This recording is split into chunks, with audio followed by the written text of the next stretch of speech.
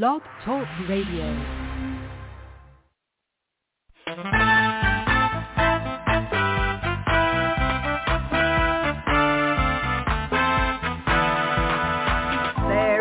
Watchman on the wall, bringing forth the written word of God to one and all. Are you getting ready? Will you stand or will you fall? Listen to the watchman on the wall. Listen to the watchman on the wall. Listen to the watchman on the wall.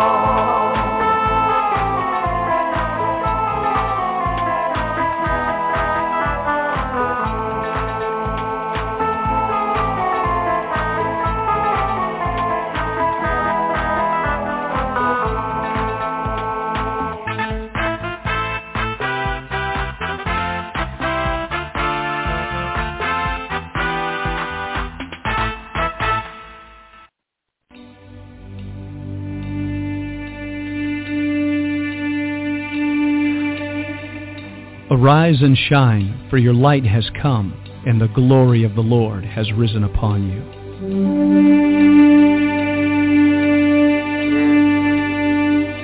A new day has dawned. All over the earth, men and women are arising. It's time for the sons of God to awake.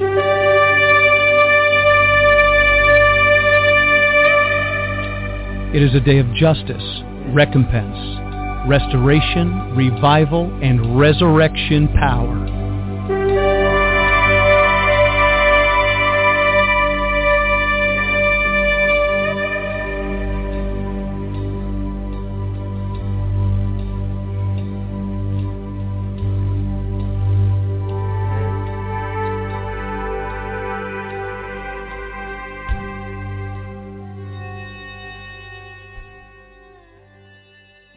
And good morning, ladies and gentlemen. This is Vincent Xavier, pastor of New Wine Ministries. We are halfway there. Today we count the 25th day of the counting of the Omer, if you will. And I want to give you a little background for what I'm talking about.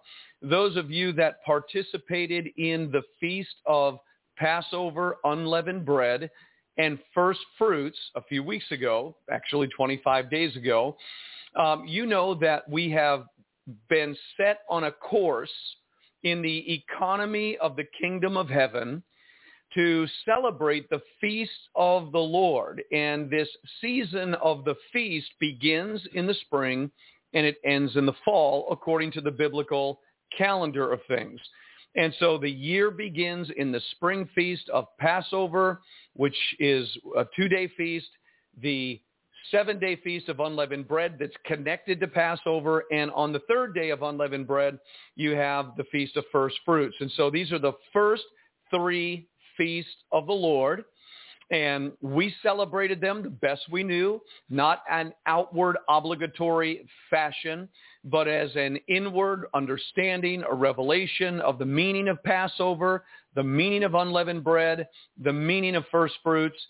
And we talked about that. We honored the Lord with our participation in his feasts. And one of the things that we're called to do in Leviticus chapter 23, and I want to share this with you, beginning in verse, let's just go to, where did it go? All right, so in verse 15, verse 15, and it says in Leviticus 23:15, and you shall count unto you from the morrow after the Sabbath, and that's talking about the feast of Passover. In the first night is a holy convocation, is a high holy day, the Passover and the Sabbath associated with it. Well, you shall count, and that's a really important word right there, count. You shall count unto you from the morrow after the Sabbath, from the day that you brought the sheaf of the wave offering, 7 Sabbaths shall be complete. 7 Sabbaths shall be complete.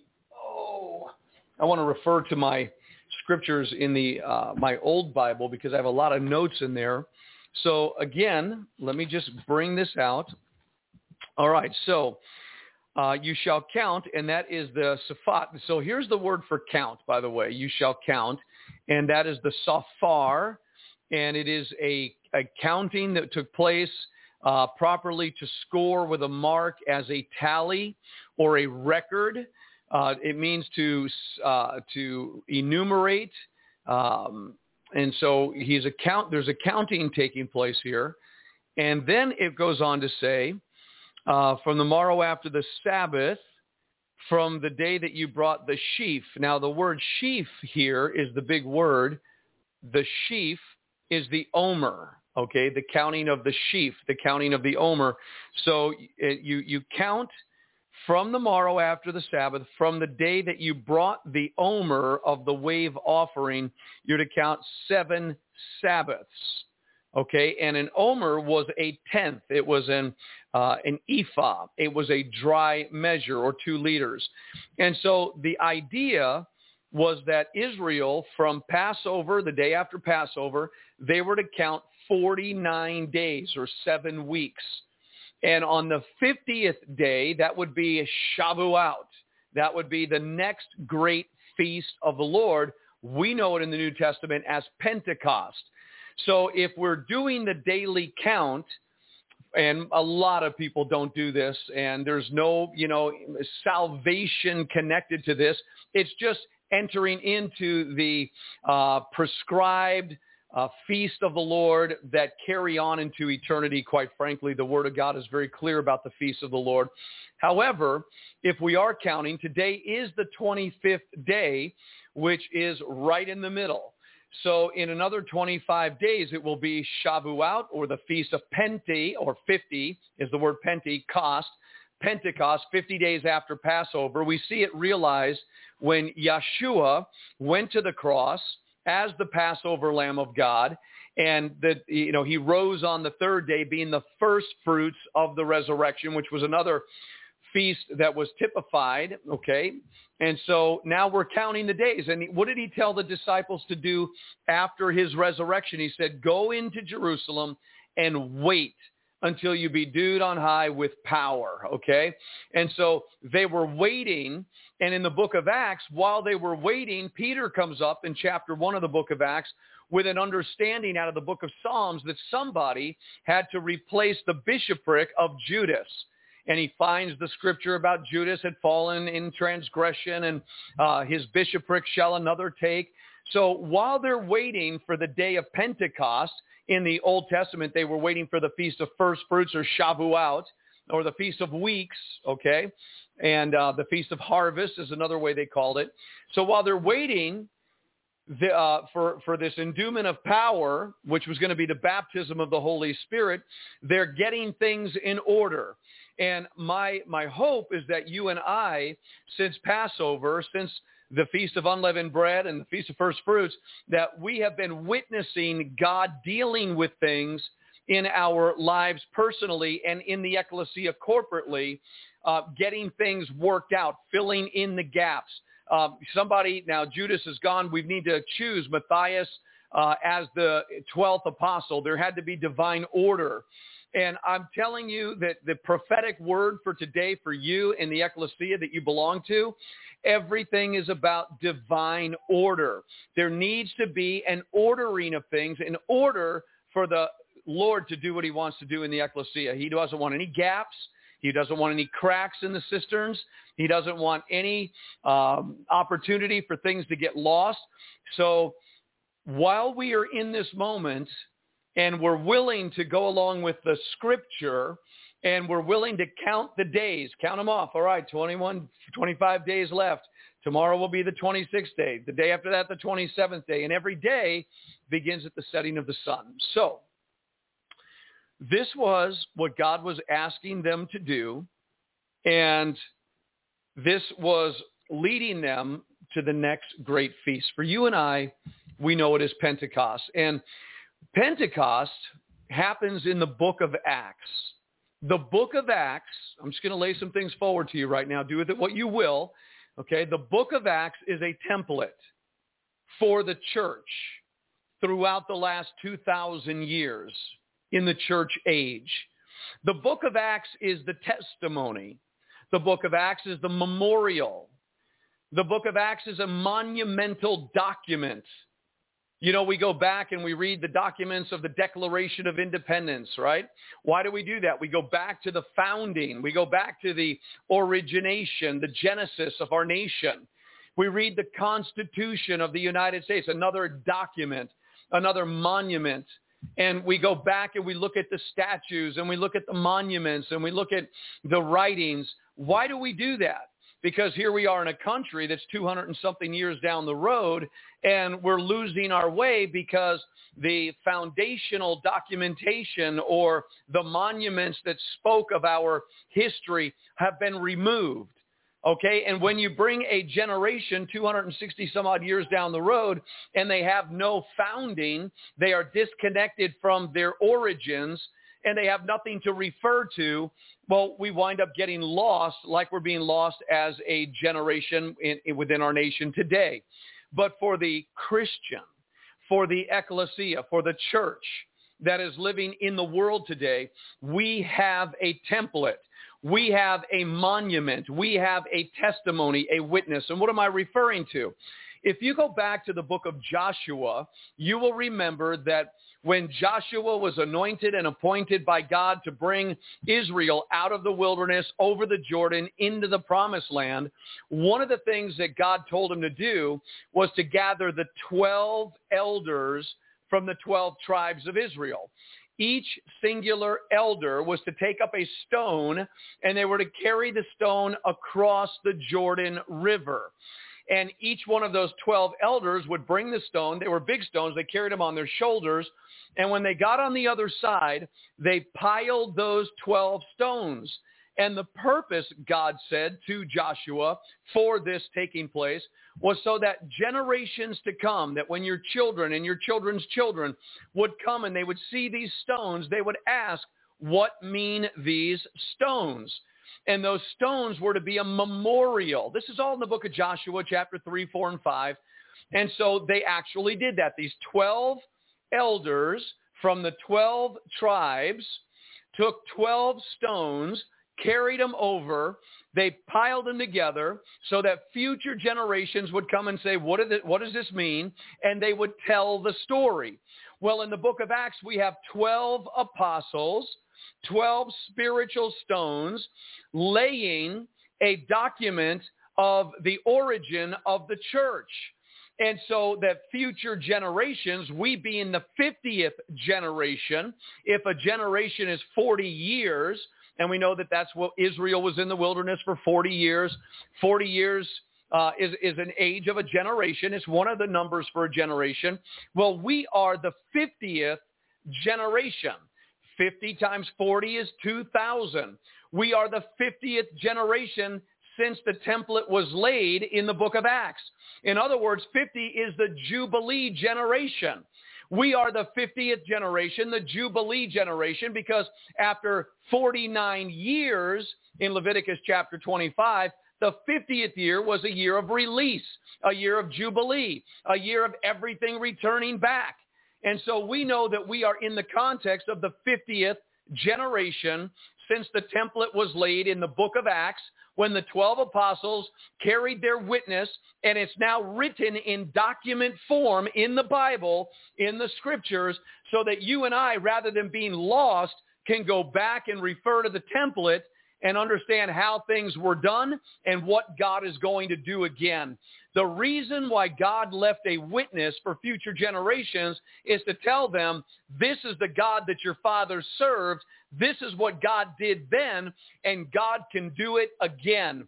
And we are the generation that God is saying, I'm ready to do it again. I'm going to do what was done in the book of Acts, but I'm going to do it in a double portion fashion, because I have saved the best for last. In the book of John, in the Gospel of John, when Jesus went to the wedding of Cana of Galilee, it was on the third day that he manifested forth his glory by beginning his ministry of miracles. And when the governor of the feast tasted the wine that Jesus turned water into wine, he said, wait a second. Everybody gives the best wine at first, and then when people are well drunk, then they give them the cheap stuff. But you saved the best for last.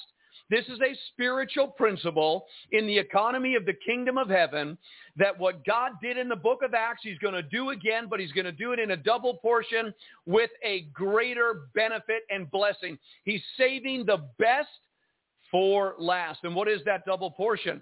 Well, God is not just bringing signs, wonders, and miracles into the church. It's already been there. It's been there for 2,000 years.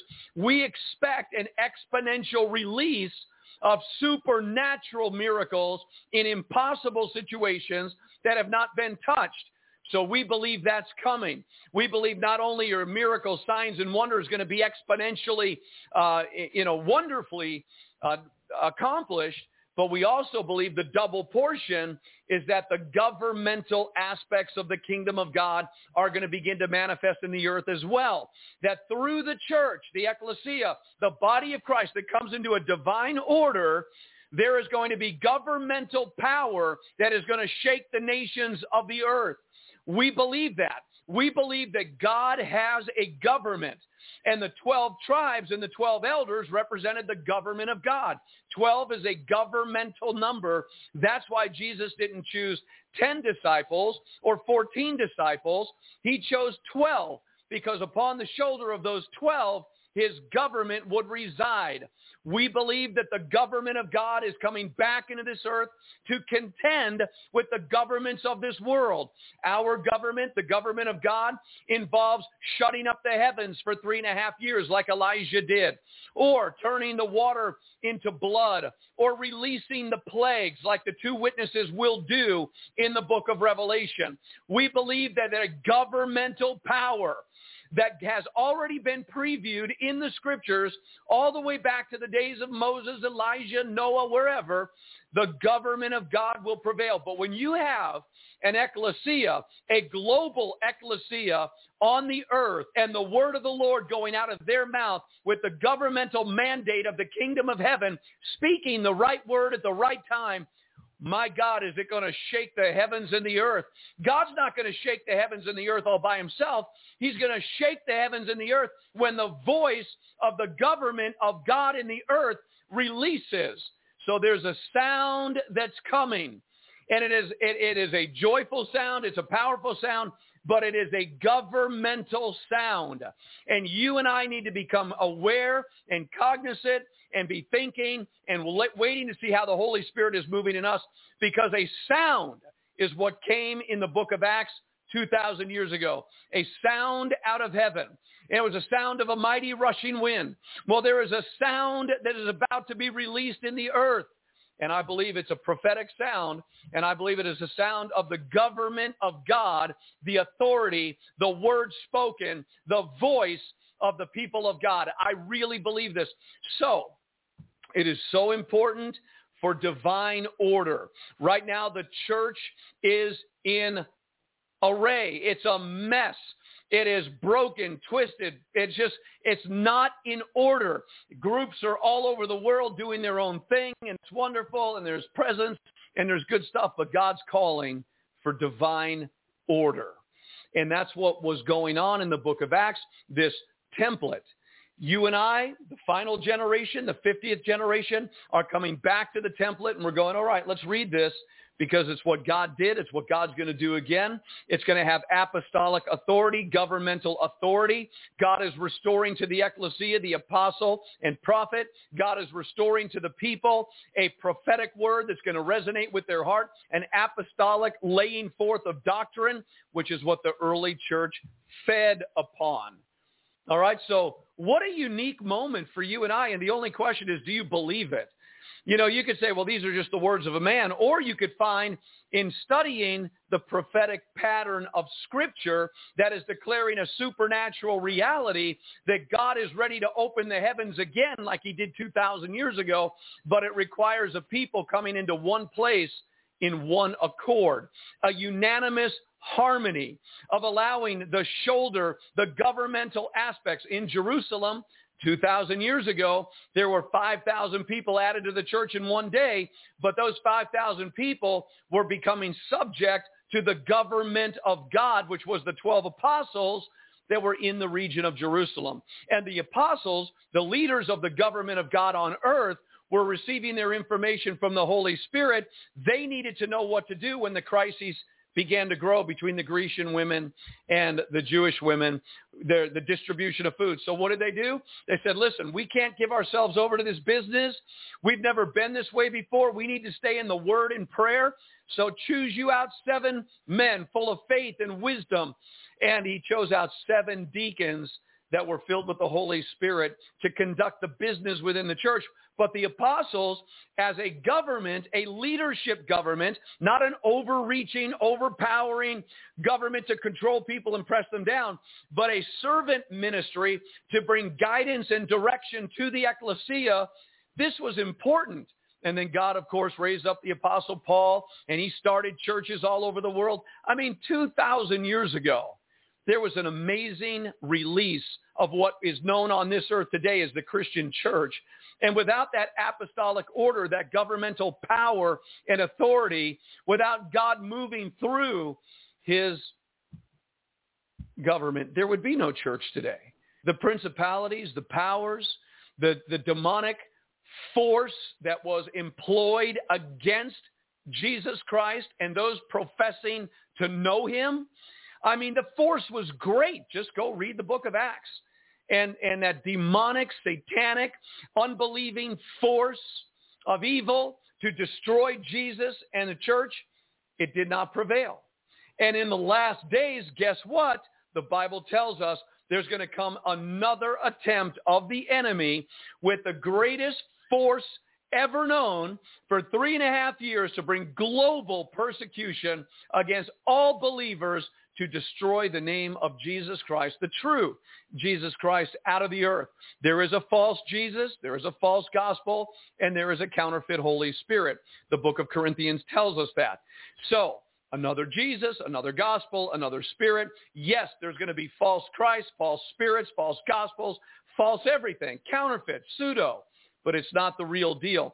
The real deal, the true Christians, the true name of Jesus, the true meaning of Jesus, the true power of Jesus, the true gospel that produces holiness, that's going to be warred against. And so there's a counterfeit gospel that doesn't make anything holy, doesn't make anything right, doesn't produce any good fruit. It's just an organizational structure. We don't want to be a part of that.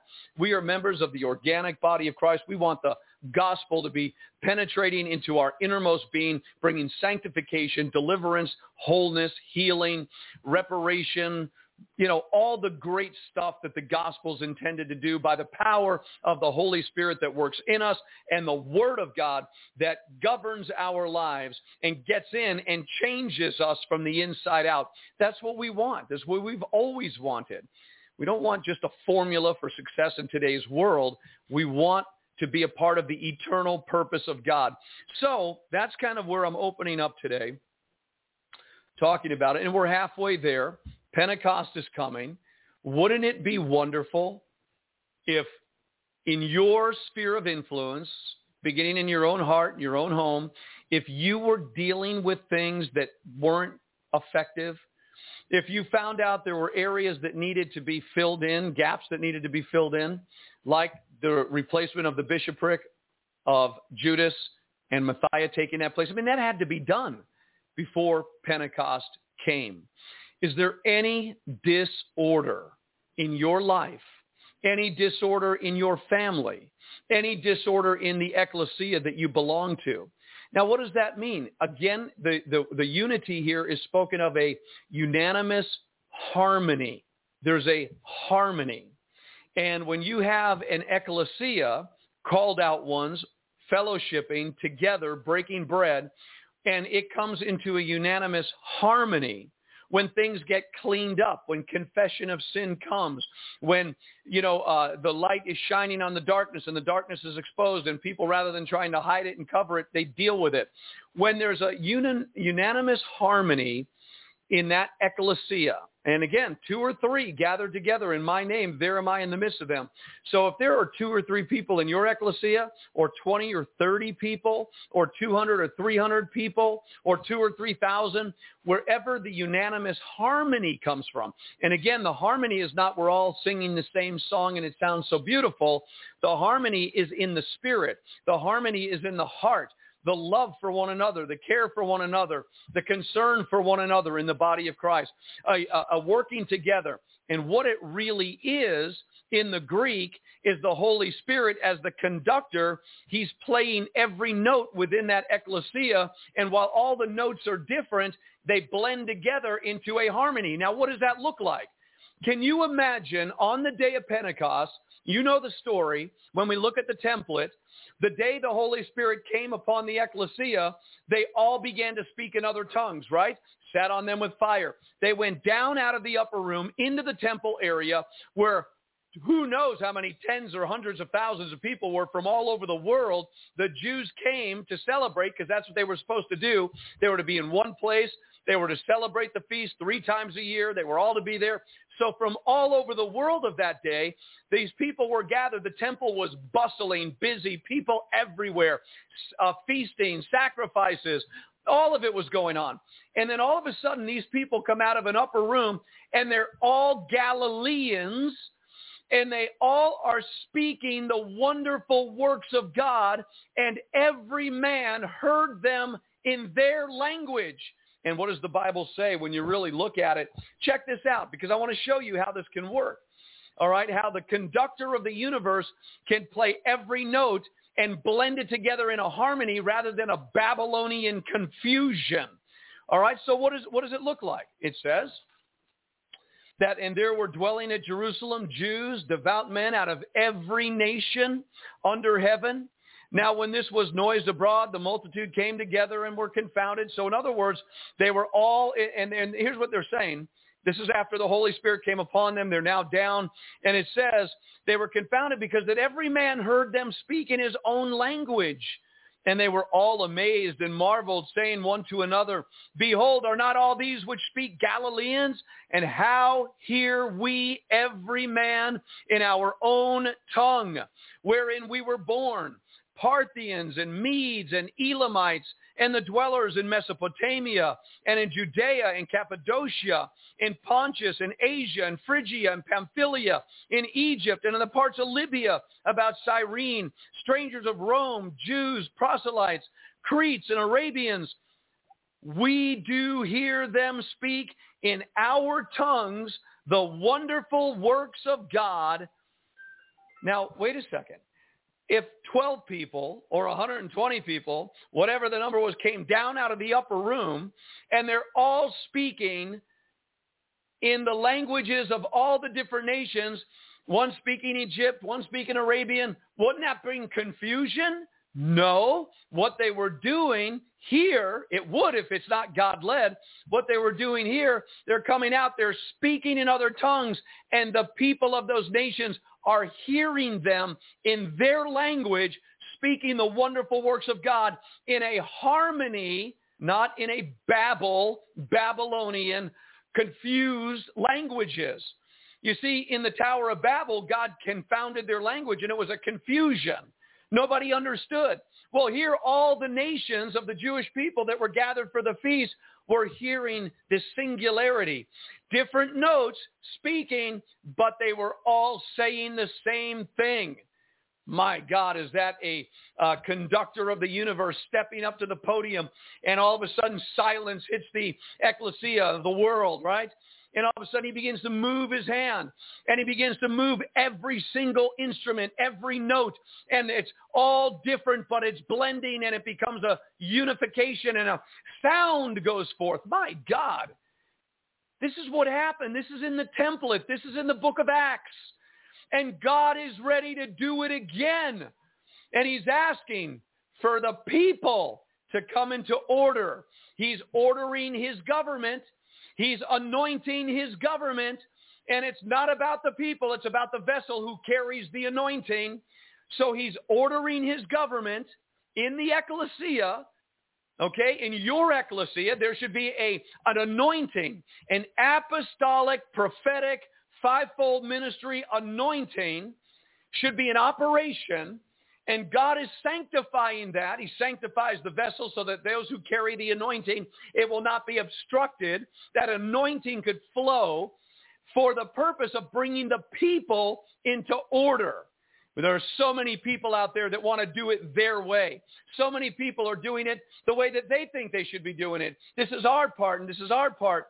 Well, if you have an ecclesia and you have a government within that ecclesia ordained by God, then by all means. But what God is saying to all the people in these ecclesias scattered around the world is come into order, yield, submit, cooperate with the Holy Spirit that is operating within his government.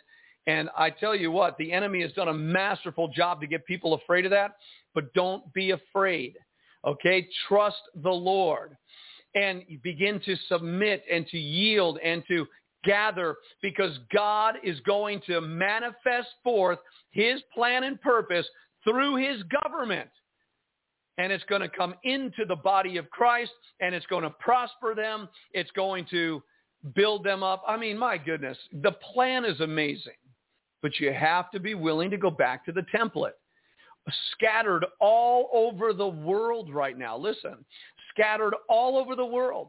From China to India to America, all over the world, South America, Europe, Asia, all over the world. There are groups of believers that believe in the gospel of Jesus Christ. Some people are underground. Some people are in mega churches. I'm just saying there's this all over the world. The end time purpose of God ultimately is to unite the one glorious church without spot and wrinkle. Now, he'll do that in his time and his way, but it must begin with each local ecclesia becoming established and knit together in their hearts, So if you are part of a fellowship, if you are part of a group, but there's no government of God there, there's probably a lot of loose ends that are not going to be dealt with. The government of God is an introspective government. It has eyes to see into the lives of the people so that strategies can be given for their success and their victory. Oh yeah, that's what salvation is all about. No, this plan of God is absolutely amazing, quite frankly. And where and when is God doing all of this? Right here, right now, in the midst of chaos and confusion, as the world is coming deeper and deeper under the veil of the demonic activity. Eventually, the whole world is going to be worshiping the dragon. The whole world is going to be worshiping the beast. We read that in the Bible, that the nations are deceived. The beast will have power over every tribe, every tongue, every culture, every language, over all the inhabitants of the earth whose names are not written in the Lamb's book of life. So we know that the world is just going deeper and deeper into the deception. There's pseudo-peace, there's pseudo-government, there's pseudo-stability. It's not real. It's a deception. But the ecclesia, the called out ones who have long departed from the world system and have been brought into the kingdom of God and have learned how to operate on this earth in the kingdom of righteousness, peace, and joy in the Holy Ghost, to be led by the Holy Spirit and to operate within the systems of the kingdom, okay? In every system that the world has is only a type and shadow of what God has. So we've learned to operate in God's system. Now, this is happening. And what an amazing moment. I just am amazed at what God is doing. And the only thing that is required for us to see a golden door of opportunity open before us in our generation, the 50th generation, is our cooperation. Our cooperation. I want to highly recommend, if you did not listen or if you did not view our Bible study last night at the New Wine Ministry Church, that you do it. Do you listen to the first 30 minutes? Start from the very beginning. We don't go into anything, just we start with a Bible study. I really need you to listen to that Bible study. We had last night, and you can find it on Facebook and on YouTube, I'm pretty sure, definitely on Facebook. You need to hear that because it's dealing with the necessity of our cooperation. Also, if you did not hear yesterday's broadcast, you need to listen to yesterday right here on the Watchman broadcast. And if you have not yet sent it to 2 or 3 friends, you need to do it. You need to get yesterday's message out. I'm not saying that in boast of what I did. I got off the air yesterday and I heard more thumbs up about yesterday's message that it needed to go all over the world. And the way that happens is by you sending it to people you know that go to church or aren't churched. It was a very powerful message as people perceived it. Okay? And it should get out there. But last night at our New Wine Ministry, and by the way, I love this, in verse 12 of Acts chapter 2, and they were all amazed and were in doubt, saying one to another, what means this? Others mocking said, these men are full of new wine. Oh yeah, new wine. Because the new wine is something intended by God. Remember, he turned the water into wine, the first miracle. Probably the end is revealed from the beginning. If the beginning of the miracles of Jesus was turning water into wine, I believe that God has new wine for the end times, and people perceive the expression of the Holy Spirit, they're going to think they're drinking new wine. Well, praise God. We are New Wine Ministries, and we understand the meaning of that, not in name only, but in the intended purpose of God. And I don't know how God's going to work it. I just thought that was pretty cool. So, 9:36. Have you seen your children today? So let me just say good morning to those of you that are tuned in right now. I want to say good morning to all of our friends on Blog Talk Radio and on the chat room. Charlotte Ghosh is saying good morning. Good morning, Charlotte. David Ellefson, we have a good morning there. Good morning, David. Melissa Fletcher from South Dakota, good morning. We're going to be seeing you again at the end of May. Looking forward to it.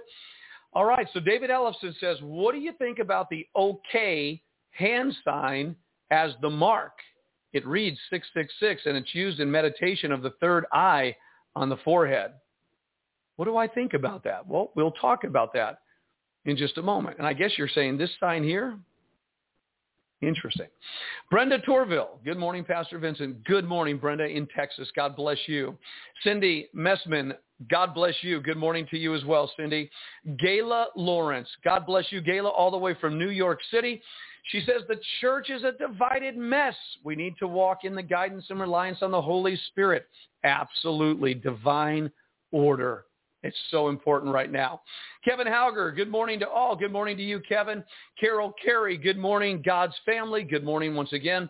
Gayla Lawrence says, great morning, Pastor Vincent. Thank you for sharing this sound and sober message this morning. God, good word. Amen. Thank you, Gayla, for your thumbs up. It means a lot to us.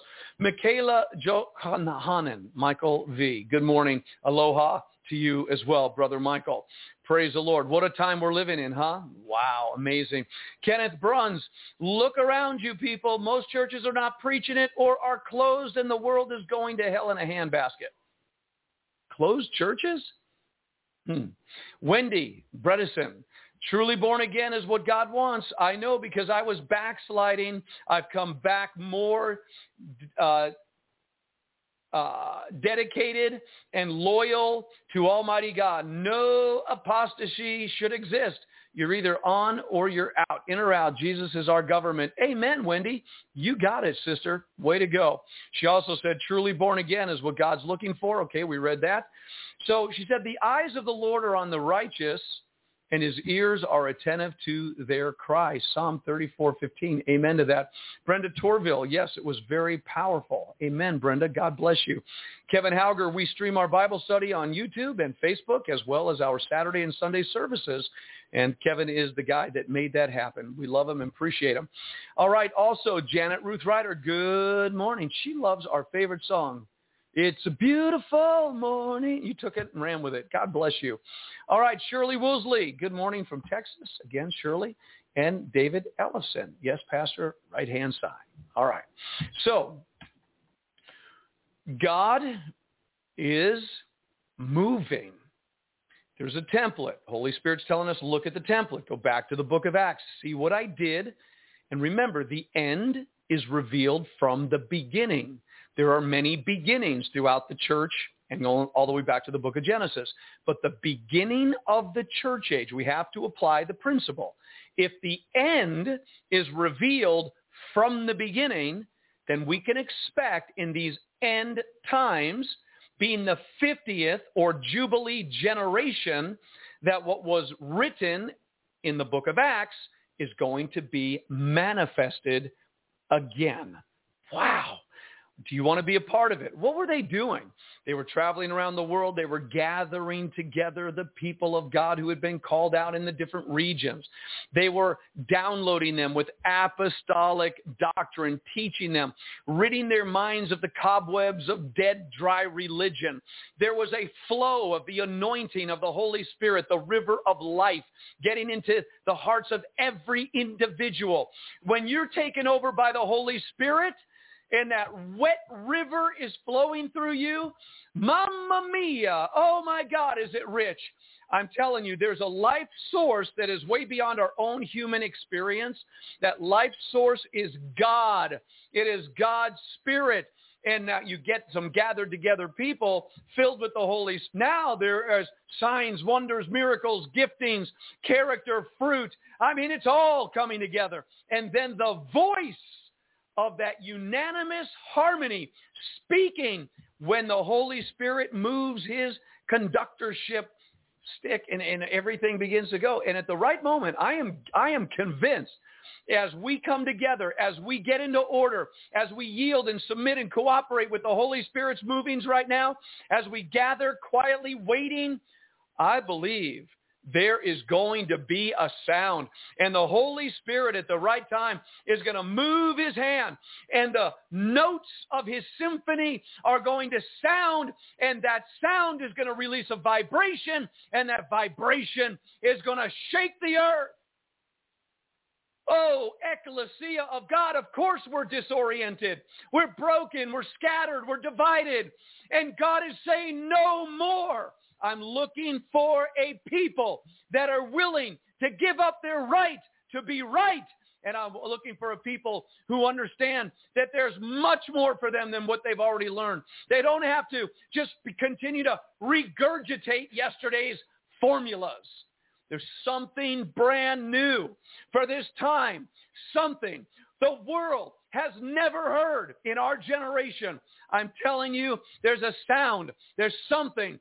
God wants to take back the veil. He wants to release out of heaven as he did 2,000 years ago. He wants to pour out of his Spirit. He wants to release something into the earth, but it must come through the channel of the ecclesia. It must come through the channel of the children of God. It must come. It must flow through you and I, and it will never be greater in our region as when we come together. Oh my gosh. And it has to begin, this movement, this moment has to begin in the local assembly. And I'm sure that God knows exactly how, when every local assembly is on the same page, there's going to be a unison, because the same Holy Spirit, there is only one Holy Spirit. There is only one God, one faith, one Spirit. There's only one. And when that one Holy Spirit is working in every individual group, he'll know exactly when to tie it all together, and how he could actually say in one breath, the Holy Spirit could say now, and every group he's been working with, they'll hear and they'll know and they'll release the sound. I'm not making stuff up. This is in the Bible. This is the template. You see, this is what the book of Acts is all about. And the book of Acts has been preached for generations. But remember, something very unique about our generation that has never existed before in Bible prophecy. Israel has become a nation. Technology has exploded. People are traveling all over the world. End-time Bible signs are everywhere. And God has saved the best for last. And let me just add one more unique quality to our generation. We are, if a generation, remember it talks about the generation of Israel was in the wilderness for 40 years. If there's a 40-year generation, we're the 50th. We're the Jubilee generation. What does that mean? The Jubilee generation? We are the 50th, 40 generation people? That means we're the people of the release. Because the Jubilee is all about release. Everything returns. Restoration takes place. It's in Leviticus chapter 25, the year of release. You had the Shemitah every 7 years. Well, 7 years of 7 releases or Shemitas was met with a Jubilee. And that incorporated the entire nation of Israel. And it was a time all debts paid off. But this is deep spiritual stuff here, because we're talking about the Jubilee generation that's going to witness the second coming of the Lord Jesus Christ. We've got to get positioned. We've got to get into order. We've got to make sure that every local assembly has the government of God operating in it. It's imperative if you want to follow the template. If there's no government in your ecclesia, you're not going to know the way to go. You may have all kinds of wonderful things, but you're not going to be able to navigate with the governmental aspect. You can deny it all you want to. You can say anything you want. I'm going to the template.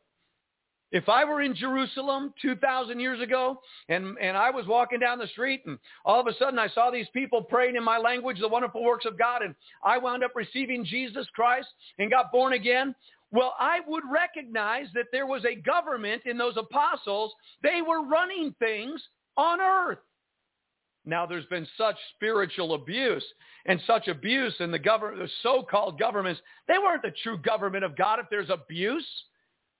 But you've got to remember that oftentimes the exact reality of God is met by an exact counterfeit of the devil.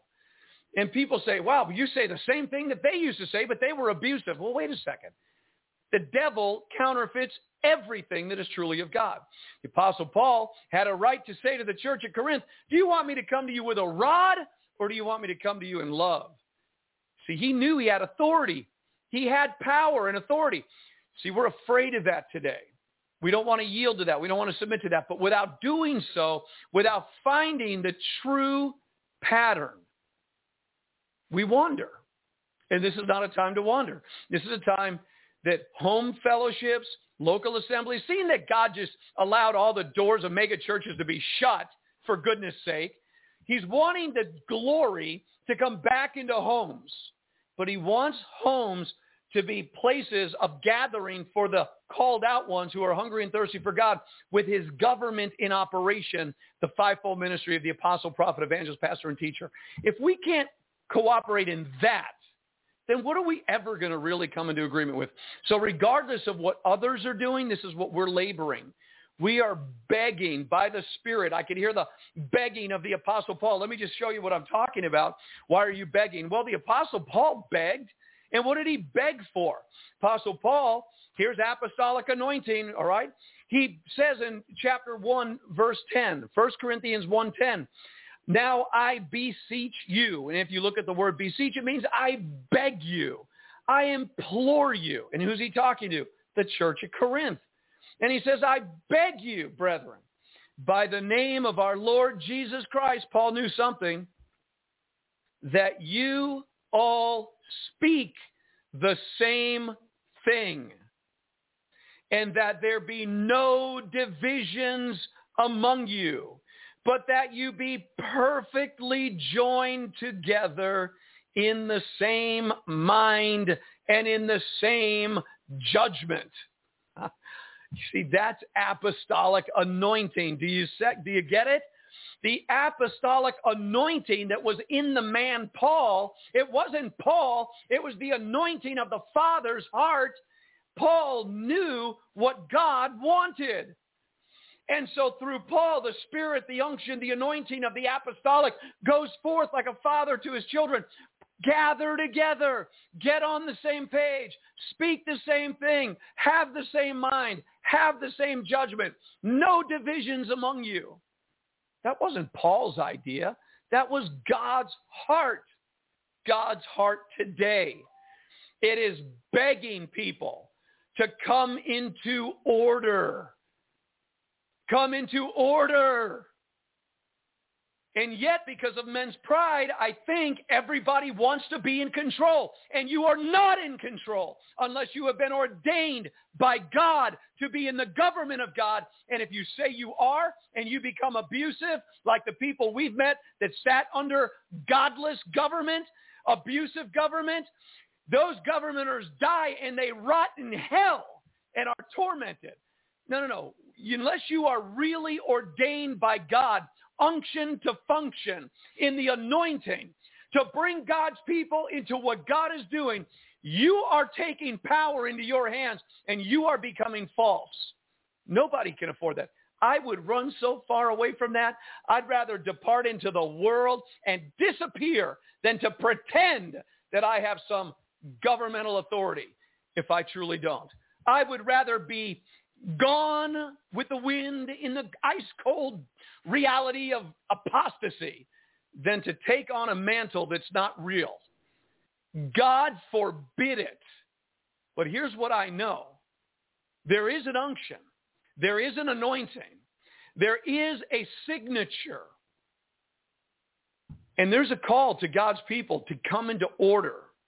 Sit down and allow God's government to guide you and teach you and to undo things in you that are not right. And then we can all learn together and grow. But you've got to let God do this. And if you're not willing to come under God's plan where God has a government, he's the ultimate head, Jesus Christ is the head, but he has a government on this earth through which he operates and moves through vessels, and you're not willing to submit and cooperate to that, you're in trouble. As far as moving on in the purpose of God, you'll be left behind. You may not like what I'm saying, but I'm saying it out of love because I have an intense desire to just see something happen. And what is that? That golden door of opportunity open and God pour out of his Spirit upon us all, because when that happens, there's a refreshing, a refining, there's an anointing. You see, in the anointed one, in his anointing, when he pours out of his Spirit, there comes different manifestations. And what I'm seeing God is doing is he's establishing his government. There's going to be cooperation, open heaven, unity, and out of that anointing that he's ready to pour out will be refreshing upon all the saints and a refining. He's going to refine things in our lives to fine-tune us to be his instrument in the earth. Vinny Pots and Pans, Mamma Mia. Hello, Vinny. How are you, sir? We're just talking spiritual kingdom, powerful, wonderful things, I'm pretty sure. Now, so the idea here is each local assembly laboring, each ecclesia laboring with hope, with faith. You see, if there's already doubt, I don't believe there's going to be an open heaven, and, I've heard that. But if there's already doubt, then you're not operating in faith. Faith is the substance of things hoped for, the evidence of things not seen. Hope is the confident expectation. If I hope for what I already have, it's not hope. If I hope for what I can see, it's no hope. So hope is the confident expectation. Do you have a confident expectation that God is ready to do something incredible on this earth in his ecclesia, in you? Do you have faith?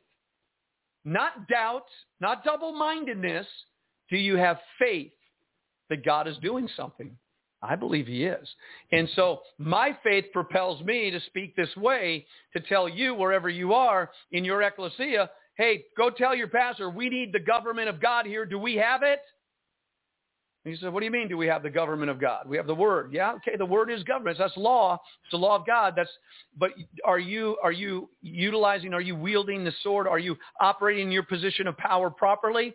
And is there apostolic anointing, prophetic anointing, pastoral anointing, teaching anointing, evangelistic anointing? And what is that anointing? It's just God's anointing he puts in a vessel. And it's the anointing. So no man takes glory unto himself. The glory goes to God. It's his anointing. It's his Spirit to get things accomplished. And if we do it in our flesh, you could build a great company, you become a CEO of a great business, but that's not God's purpose. That's man's purpose. What is God's purpose? Ooh, that's powerful when you think about it. When you think about it. Hey, what are your thoughts? Vinny Pots and Pans, Mamma Mia to you too, my brother. Good. Carol Carey, I thought this happened at the Azusa Street Revival in 1902. I think it was 1906. And the Azusa Street Revival began with one gentleman in Azusa, California, who got on his knees and began to pray. And out of that came the charismatic movement, the latter rain movement, all these different movements came at that time. And there's been revival during the church age for 2,000 years. But what is the purpose of a revival? Really, the purpose of revival is to advance the cause of the kingdom. Okay, you and I are to be salt and light. We are to be preservers of the principles and the values of the kingdom of heaven and the word of God. When we are in revival, we have an unction and a gusher anointing to preserve, to anoint, to preach with anointing, or to teach with anointing, or to guide or direct. So there's something very powerful about revival, but it's to the ecclesia to advance the cause of Christ among the nations of the earth. And now we, in our generation, the 50th Jubilee generation, the Jesus culture in the 1970s, there it is. There it is. My question to you this morning, do you have faith? Do you have hope? Is love guiding both? Do you love God? Do you want to see the heavens open in our generation? Do you want to see the glory fall? I was watching on TBN the other day a concert with, I think it was, I forget his name, but it was called Surrounded. It was the most holy, beautiful thing. Tens of thousands of men and women were gathered together in a stadium, and they were bringing the grace, the songs. The anointing was so powerful. The humility in the leaders of that movement were humbled. And the grace of God and the anointing of God broke out in that place, and it was powerful. That's a little place. That's one little tiny microcosm, one little tiny cell. God wants to pour his Spirit out all over the earth. Do you want to be a part of it? Do you want to see it happen? Do you want to be sitting in an upper room in the glory? Do you want to be basking in the glory of God in your living room, seeing the miracle signs and wonders in a day of crisis upon the earth when the lights go out and the nations of the earth go dark and demonic activity is rising like crazy? Do you want to be in that, or do you want to be sitting basking in the glory of God with a hedge of God's protection over your home? What do you want? Where do you want to be? I think the day of the mega churches of God's reality are over. I think there's going to be mega churches, but the purpose of the mega church is going to be to take the bundled masses who have been cut off the tree, and their branches will be cut off, bundled, and cast into the fire. I believe that the mega churches most likely are going to be mega churches of deception, telling people who are offended that they're really saved, people that betray one another in the body, they're really saved, they're going to heaven. Oh, there's going to be tons of that. What God has revealed from the beginning, home fellowships, great moments of outpouring in different places, 5,000 at one time, 10,000 at another for salvation. But then discipleship must follow. And that's what the homes are for, discipleship. And without government, there's no true discipleship, the government of God. There's an order. There's a pattern. There's a template, the book of Acts. All right. So if you have any comments about what you're hearing today, you're welcome to call into the broadcast. And I can see again, as we're talking about God's divine order, again, I can witness the numbers are decreasing. Isn't that interesting? The numbers begin to decrease because we're talking about real God things. Because people just want to know hairy stuff. Some people aren't interested in getting into order, submitting, cooperating with the government of God, even recognizing the government of God on this earth. Some people don't want that. And I question, and I think to myself, well, what's going to happen to these people? These lone wolves, these independents, these unwilling ones. When these moments come upon the earth, where will they be? Why so disinterested in God things? Oh, I disagree with you. There's nothing I've said you could disagree with today. Nothing. Zero. Zilch. You can't disagree with one word that was spoken on this program so far today. Because it's alive. It's God's Spirit. It's truth. It's biblical. Oh, well, my reasoning logic. Well, forget about reason and logic. This is true. You've got to get into order. You have got to find a place where you could submit yourself to the government of God for your own well-being. And again, I'm sorry if you have been abused before. I am so sorry. But you do need to be able to receive a rebuke, and you do need to be able to receive reproof. And you do need that. You need somebody to look in your life and hold you accountable. And then, of course, we hold each other accountable. We're all accountable to the Word of God and to one another in the body of Christ. We get that. Talking at two different levels here. We're all accountable, submitting one to another in the fear of God, but there is a governmental order for the church. It is a servant leadership. It is a government that doesn't get higher than your knees, and when it's in operation, it serves the transformation in the life of a believer. All right, so we have Shirley Woolsey. Thank you for the word. It will continue to narrow because the way is narrow. Diane Gravely, churches do whatever they want to do. People pleasers. Well said, ladies. Sisters, well said. Vinny Pots and Pans, they just want their bellies tickled to what they want to hear. Hey, I want to ask you guys a question out there. Are you in fellowship with believers with the governmental glory of God in that fellowship? Do you belong to a ministry that you are subject to? Or do you come and go as you please, 1 foot in, 1 foot out? Are you committed or not sure yet? Are you kind of waiting? Hesitation. Remember, the threefold purpose of the devil, besides kill, steal, and destroy, is to delay, deceive, and distract. I guarantee you that government of God that I'm talking about, the people within that government, the vessels in whom the anointing of God's divine government dwells, I guarantee you those people are not perfect yet. They're sanctified. They have been tested. They have been through fire. They've been refined to be able to carry the anointing.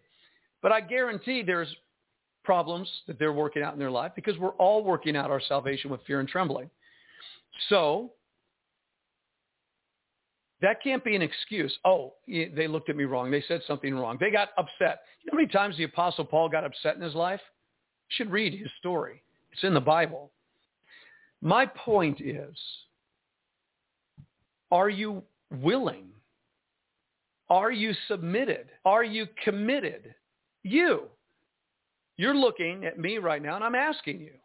Or do you live somewhere that you need Patricia and I to come to your place of dwelling and to begin a Bible study in your home as you invite your friends and family? And then we need to search it out and be there and to impart into that Bible study to start a work in your region. If you don't want anybody to be in government, you don't want to be submitted or committed, then of course you wouldn't want us to be there, because we're not being led by the Spirit of God to do things in a manner that's pleasing men and not God, as was just said. We are desiring to start fellowships, to bring gathering of hungry hearts, of people that desire to be committed, desire relationship, desire fellowship with a godly government that will afford a godly oversight and protection not a denomination, but the saints of God gathered together where the free-flowing Holy Spirit is working in the life to bring deliverance, healing, restoration, direction, soundness of mind, truth, enlightenment, comprehension, all of it. If you're not a part of that, you should be on the phone. Hey, Pastor Vince, I know you got that RV out there. I'm going to invite 7 of my friends, and I want you to come out. We want to start something. We want this. If you don't have that, that's what you need. Now, am I being bold to speak this way? Yes. Is this about me? No. It's about the anointing, what God is doing, the template. And we just happen to be available to the Lord. Okay, that's all it is. So I'm speaking boldly about it. I'll probably, get some blowback, and people's opinions will come up, and demons will rage, and who does he think he is? The Korah spirit against Moses. Who are you? I'm nobody, if you want to know the truth, but I know how Satan is. I'm asking you a question, though. Are you connected in a fellowship where the government of God is in operation? Because if you're not, you need to start praying, Father in heaven, I want your government in my life the way that you designed it. And you need to take me to that place. You need to show me that place. And if there's nothing where you are, we're available to come and labor and do that work. Oh, Satan hates this. Man, you talk about men's pride being played by the demons. Wow. Talk about who's who. You talk about all these things. Satan hates this conversation. His job is to divide and conquer. Bring gossip, slander. That's why I want you to hear the message last night. It was on Facebook. You got to hear the Bible study about the church at Ephesus in the book of Revelation, how their love affair with God was so deep and rich, and yet how they had fallen. You need to hear it. You need to hear it. Jody says, hello, Jody. Those who don't take the shot are awake. Those who do are not. Kevin Hauger says, Diane Gravely, those people are not following God, but what is fleshly to themselves, Brenda says, true, Jody. All right, so we got into Kevin Hauger, deep truth, not wanted. I think there are those who don't want all of the meat, only what brings them to the pearly gates. We must know all to help them see God and his kingdom. Amen, well said. So we're getting down to the shot now. You want to have that conversation about the shot that was heard around the world, the vaccination. What about the vaccination? It's dividing our nation further between those who will and those who will not. Masks did the same thing. What's coming upon the earth? You want to just be brutally honest? Death and destruction, pestilence and plague, disease, a lung-wasting disease is coming on this earth. People's lungs will no longer be able to breathe the air. There's a lung-wasting disease recorded in Scripture that's going to be released in this earth to reduce the population. When you can't breathe, you're being suffocated. Every breath that you breathe today, give God thanks.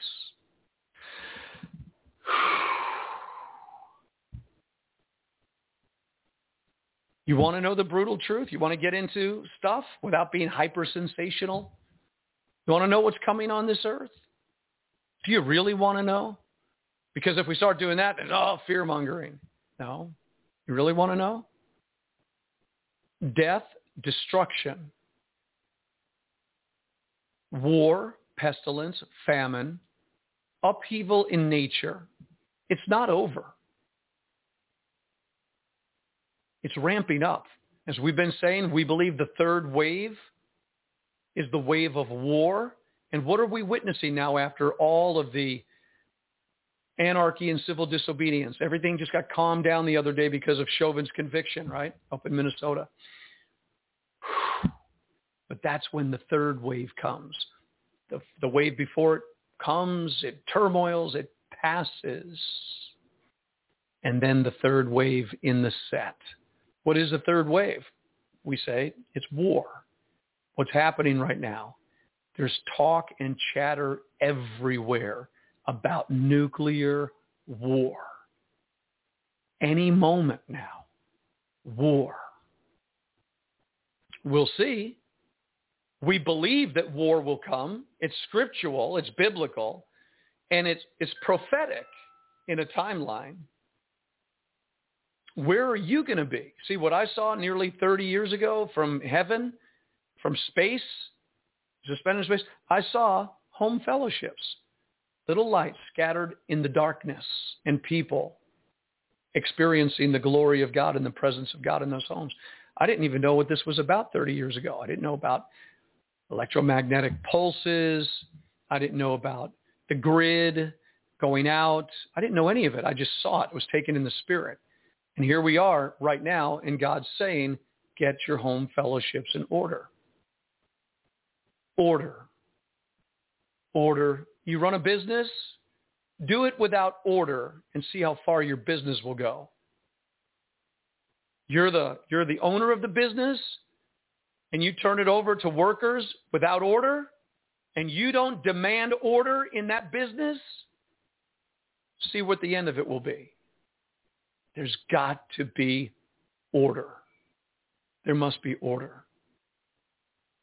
The opposite of order is confusion. The devil is about to bring a new world order out of chaos. He creates the chaos. He creates the crises. He creates as much as he possibly can to subdue, to depopulate, to quench, to control, and to bring people into the new order of things. Novus Ordo Seclorum on every dollar bill, right? So the devil is ordering his kingdom. In the book of Isaiah, it says that Jesus Christ will establish and order his kingdom. God's kingdom is not a disorderly arrangement of everybody doing what they want to do. It's very active, and there is flow, and there is energy, and there is life, and it moves. Okay, I get that, but it has a divine order to it. If your body starts doing things that your mind doesn't tell it to do, you're in trouble. You're in trouble. Order, order, order.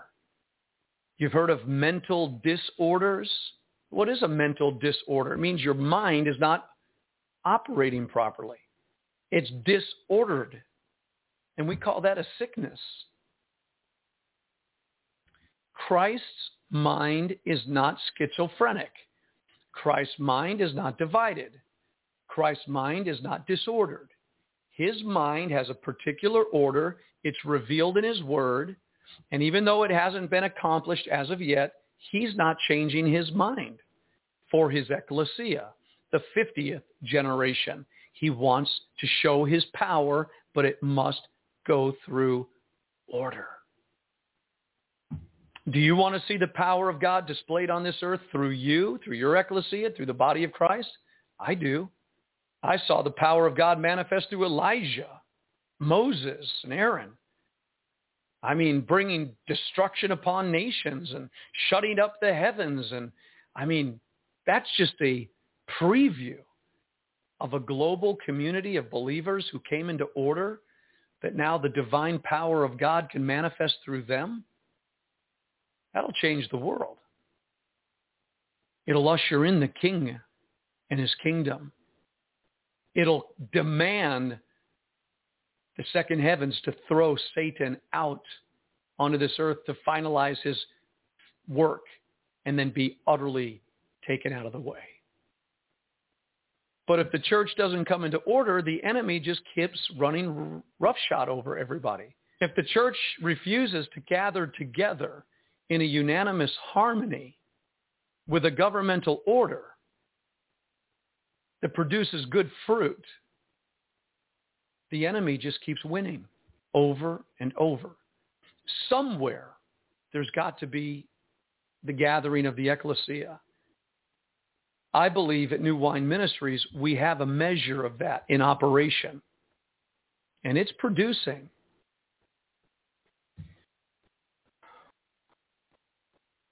It's necessary.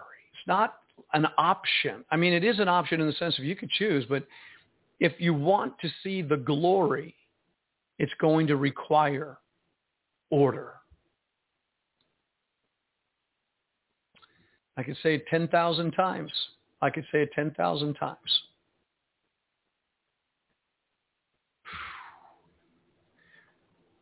So I see that Marissa has joined us on the road. And by the way, Marissa, safe journeys to you and your husband as you're traveling. I just got to download Melody. Happy birthday to you. So Robert and Melody. Melody. What a name for the sermon we're having today about the unanimous harmony. Melody. Happy birthday to you. Happy birthday. Everybody bless Melody and pray that her life this year will be so exponentially gathered up and taken into glorious realms of God's divine agape love. Oh, hallelujah.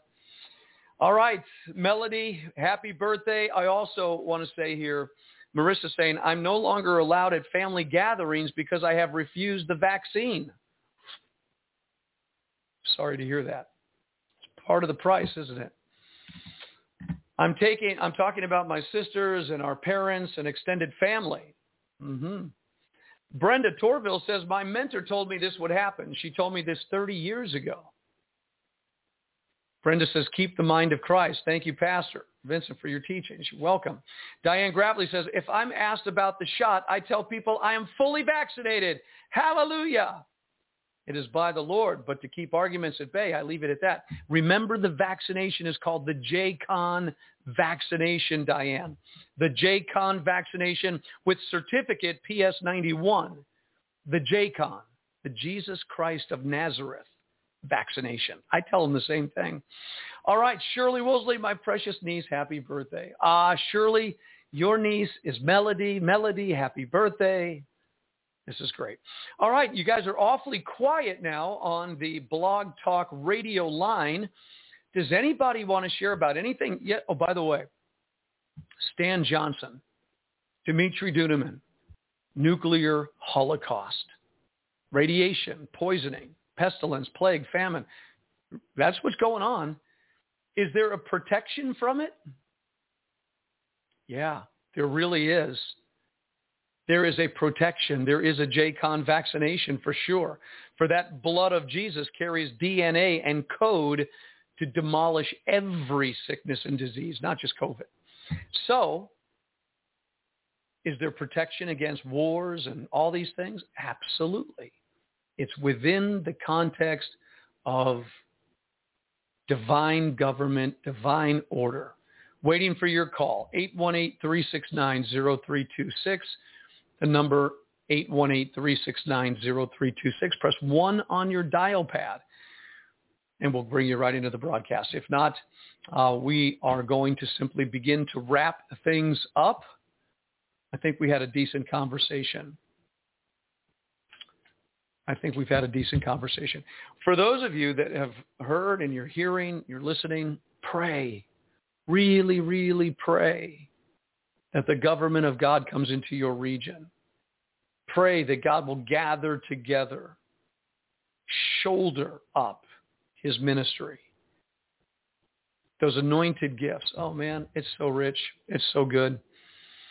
And I think we're going to leave it at that for today. And we're going to turn this over to a roundtable discussion by Patricia Joy Xavier on omegaradio.org. You're not going to want to miss it. They're talking about some demonic issues that were going on in the church and how to deal with those issues right now on Omega Radio. I'm Pastor Vince. I'll see you tomorrow. Take these words, pray about them, see what God will say. We'll see you tomorrow. Shalom.